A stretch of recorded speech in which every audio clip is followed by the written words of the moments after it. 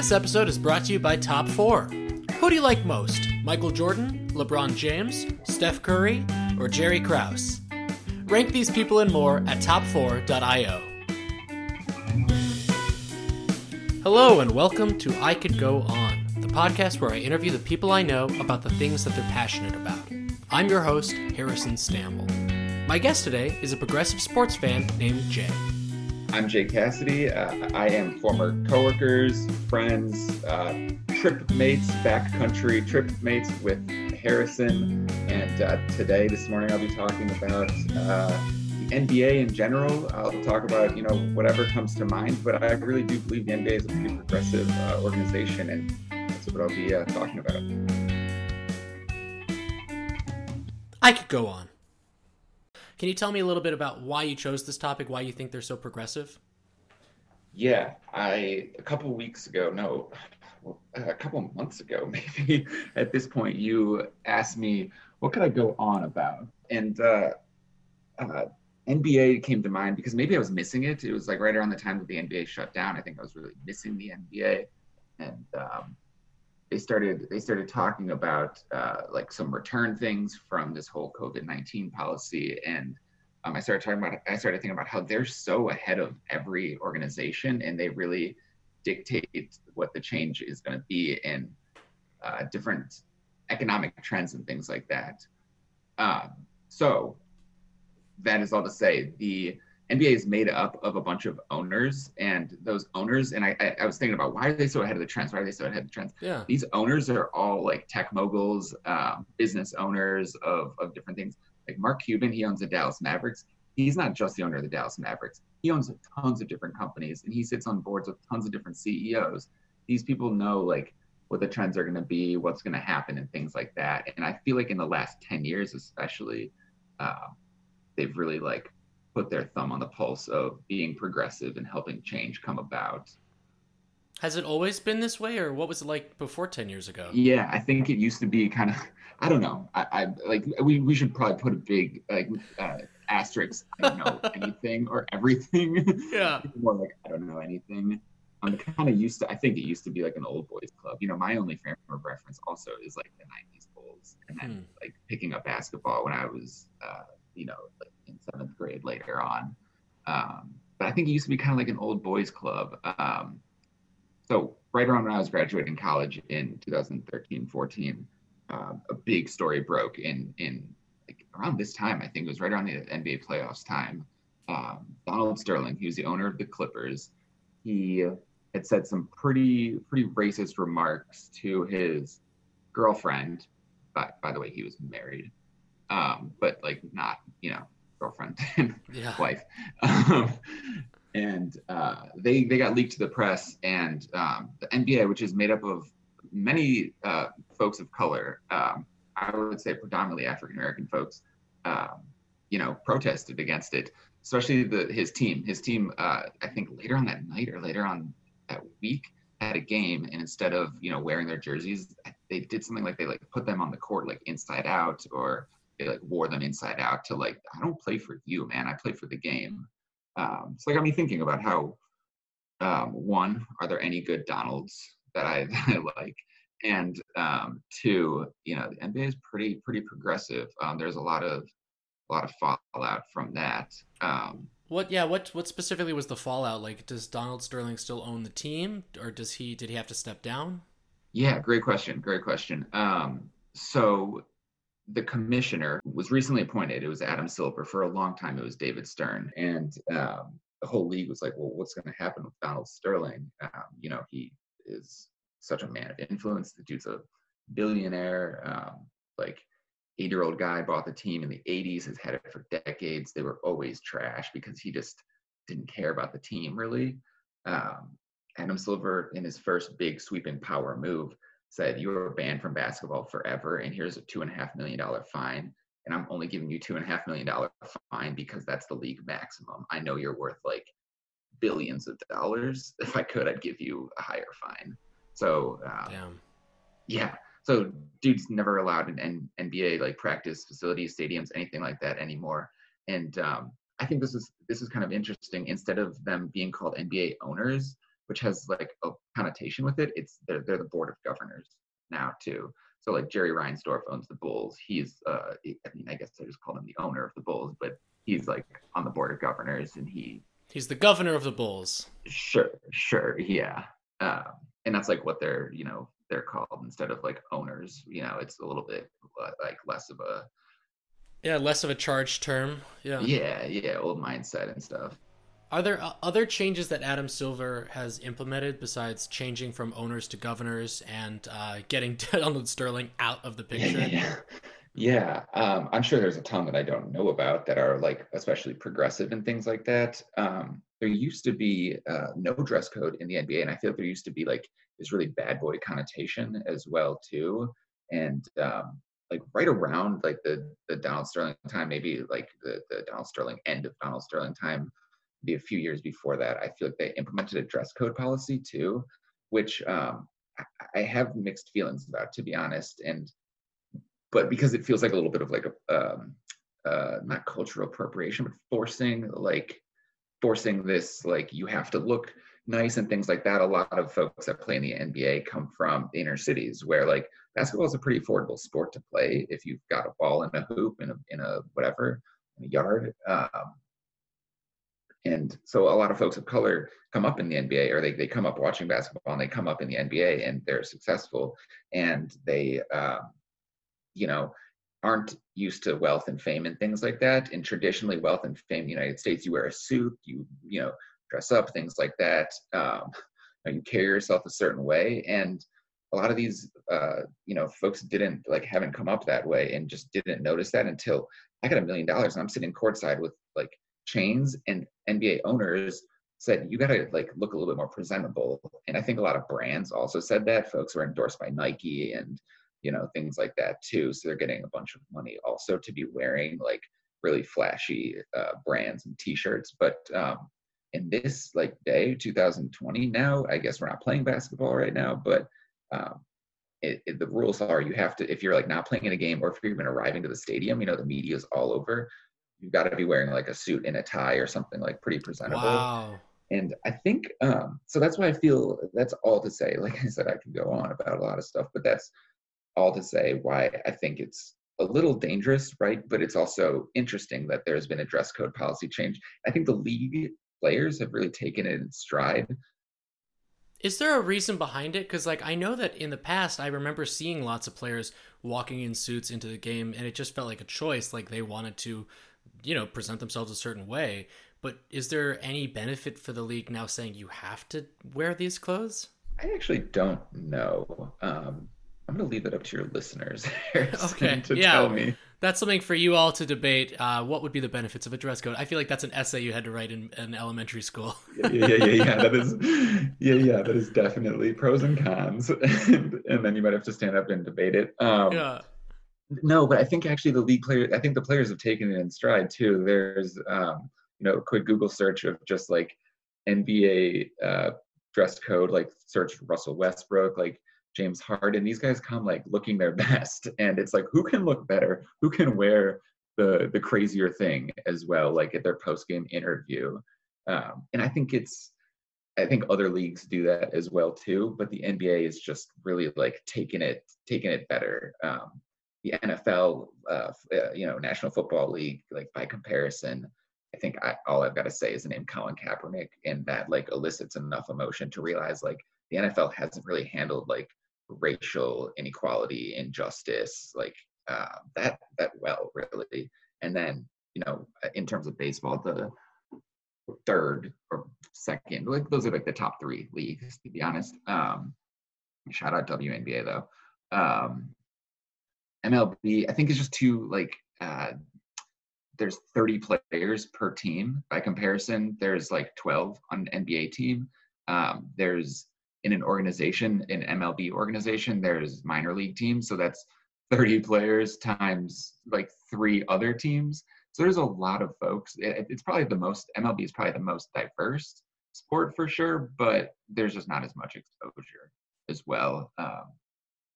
And NFL, actually, there's this face mask effect or something like that. They're not as popular because when you're watching an NFL game, you don't see players' faces. You don't know what they look like as much. The only faces you see are the ones like that get all the attention, like Tom Brady. I knew, yeah, I was like, that was the right? first name that came to mind. That's all I could think of right now.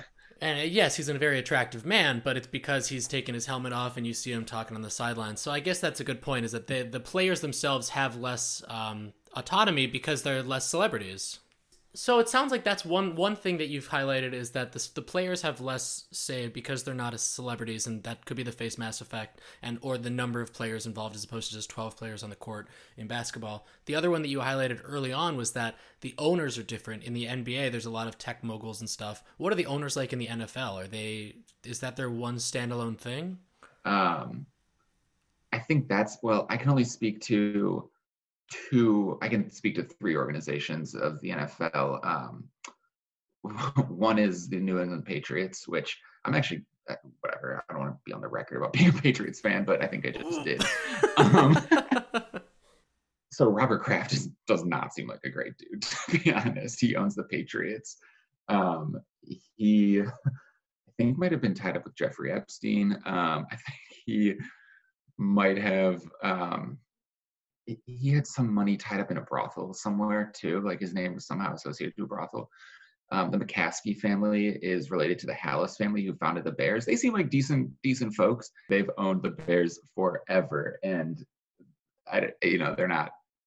Nor do families need to be NFL or sports teams owners. They need to hire the right people to be sports teams owners, but you do have to be the face of an organization in a lot of instances. And then, so the third NFL team that I know about is the Packers. It's really interesting. You can like buy a share of the Packers in some way, shape, or form. I don't know that much about it, but I know that like a couple friends of mine that I went to school with in Wisconsin, they have like little plaques that's like, you paid $30 and you're a Packers, like you're like a 0.01% owner or whatever. So all that said, it sounds like the big things that are different between the NBA and the NFL are the players, the owners, but then also the audience, right? Because I assume, similar to what you were describing earlier about the accessibility of basketball, it seems like football is more of a rural sport. There's Totally. much more, like Texas Forever. I just think of Friday Night Lights. Yeah. Do you think that has an impact as to why the NFL has been slow to become as progressive as like the NBA? So that is a great observation, and I think I've thought that at some point, but I feel like you just materialized that into words way better than I could have. Honestly, just saying Texas Forever, you kind of summed it up. Like there's more accessibility to the NBA for sure, and I think that like I go back to saying there's fewer players on an NBA team as well. So one, it's harder to get into the NBA for sure than in that case, but two, it's easier to see players as well, especially in this day and age. Like social media, anybody can jump on social media, of course, but I feel like NBA Twitter is just the loudest. NBA, like players going on Instagram Live and sharing their thoughts right after a game, it is the most is more prominent than in other leagues as well too. Yeah, and I guess like just social media is like accessible for everybody, and maybe it's like the corner that I put myself in social media as well. I follow a lot of baseball and NBA. Are there specific players in the NBA that really like carry the banner for social justice the most? Yeah, so recently, just like a couple of days ago, I read an article that like Kevin Durant, who's injured anyway, and LeBron James, everybody knows LeBron James. I'm gonna butcher a few other people, but like a bunch of like Steph Curry, who's also injured. Are these names ringing? I mean, LeBron James rings a bell. I've heard of these players, yes. Okay.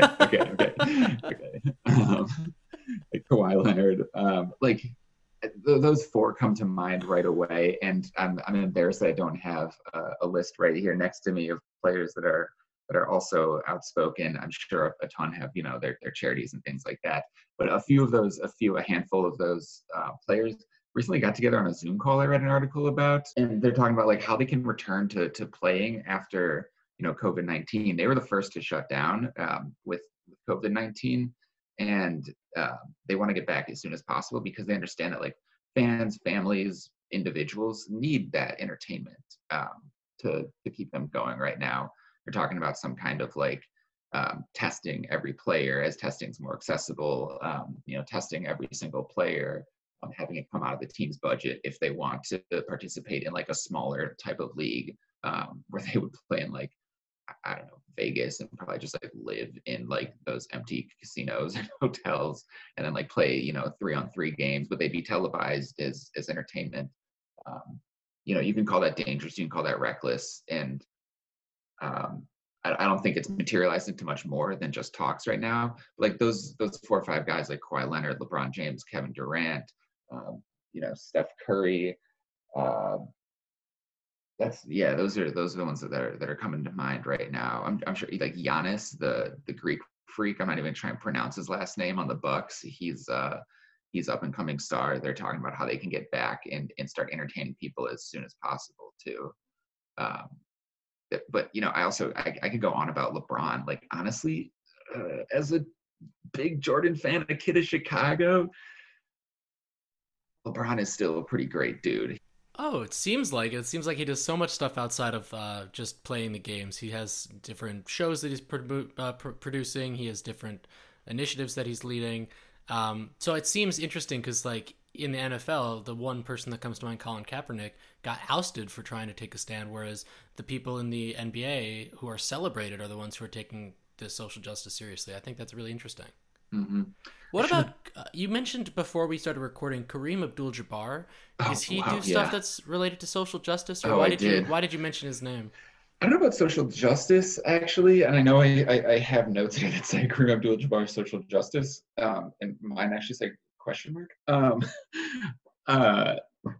So Kareem Abdul-Jabbar was born as Lou Alcindron.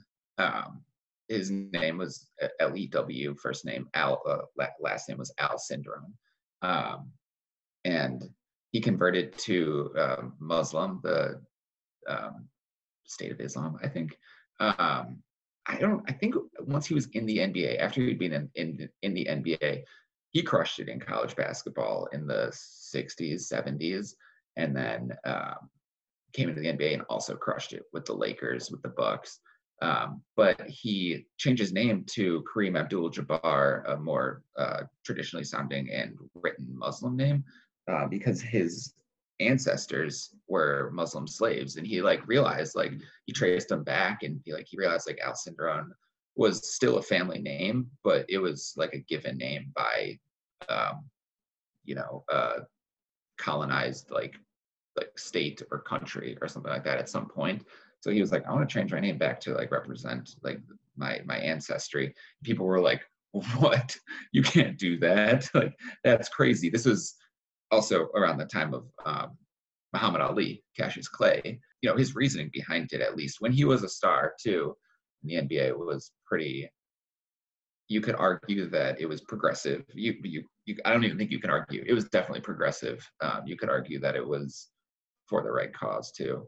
You mentioned before we started recording Malice in the Palace. What is Malice in the Palace? This was like one of my first, I was like in 7th grade in the Malice in the Palace.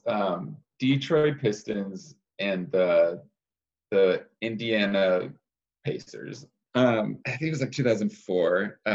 Does the name Ron Artest ring a bell to you? Yes. Okay. He changed his name to Metta World Peace. That's why I knew it. Yep. That name I know for sure. Yeah. I don't know what he's doing these days, but anyway. Metta World Peace, formerly known as Ron Artest, and you'll see why he maybe decided to change his name to Metta World Peace in like 2004. Got into, and I'm not gonna say like he started, I can't even remember what happened. Pretty like physical game, and I think he was tossed out of the game. He got ejected because like pushing, shoving, elbowing a little bit too much, and then got pretty heated, got mad, jumped on the scorer's table, which like right in between the two team benches, and was just kind of like laying there on his back with his hands on his head. And this is also equally to blame. People are crazy. A fan threw a drink on him. So Ron Artest jumped into the crowd and started to like go at this guy. And it was just like the first time, like, what do you call that in acting? Breaking the fourth wall. Yeah, the fourth wall was the fourth wall. It was like the first time really that's happened, other than like giving a high five to a kid after the game or something like that. Yeah. It's a little crazy. So that I think is really what sparked, as I mentioned earlier, things like, let's clean up the image. And that was world peace, jumping at a fan and attacking a fan. World peace. He was Ron Artest then. Oh, and then soon after that, I think that he made the decision to rebrand as Meta World Peace. So we've talked about owners, we've talked about the commissioners, we've talked about, I guess to a certain point, players and fans. But do you notice any changes with agents or anyone else who works in the organizations? Oh, deep dig. Yeah, agents are crazy changing, I guess. I recently saw, again, I don't know that much about this, but I recently saw that the rules were changed that you don't need to have a bachelor's degree to be an agent in the NBA anymore, which is like, it's it lowers the access barrier for folks to represent their friends they maybe came up with, and to get into the NBA in general. You can have an associate's degree, you can go to school for 2 years, and if you're really well versed in business, then you could probably do pretty well. I mean, I work with a couple people that have their high school diploma, and they're better at finance than me. Like, they're better at data, statistics, strategy than me. So I think, the rule that you don't have to have your bachelor's degree or like a law degree or a business degree or an advanced degree really opens a lot of roads for folks too. Of course, it's dangerous, but has anyone taken advantage of this change so far? So LeBron is like the first one that is really, LeBron has so much influence. It's crazy. LeBron's agent has so much influence. Rich Paul, who is a friend of his from probably Akron, Ohio. And he represents a few other players. Anthony Davis is another one that he represents. This guy probably makes a lot of money, to be honest. But he represents a lot of NBA players, and he doesn't have his bachelor's degree. Evanston, Daniel Poneman recently is certified as an NBA agent, and I think might have his own agency too, which is interesting. But I don't know, there's just like, it's obviously dangerous to be like, you don't have to have like further education to make these pretty big financial decisions, but it leaves a little bit of autonomy up to players and things like that too. It goes back to that point of accessibility. It makes it, more opportunities for people who might not otherwise have them. Right.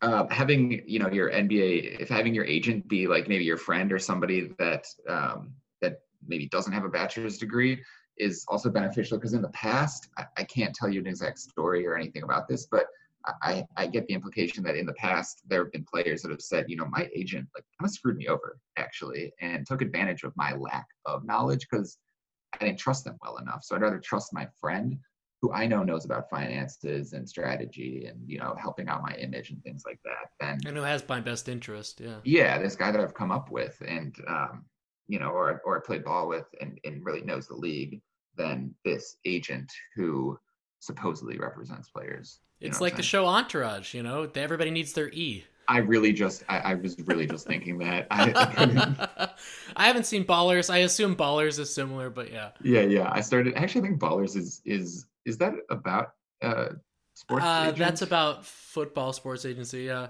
So I know we're just about at time here. Is there how did I do else? On time?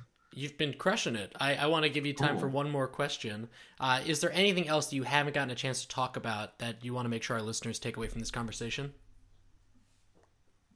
No. Well, thanks, Jay. I really do appreciate you coming on the show and talking basketball with me. Thanks, Harrison. Talk to you later. Thanks again to Jay Cassidy for being my guest, and to my dad, Neil Stammel, for the theme music.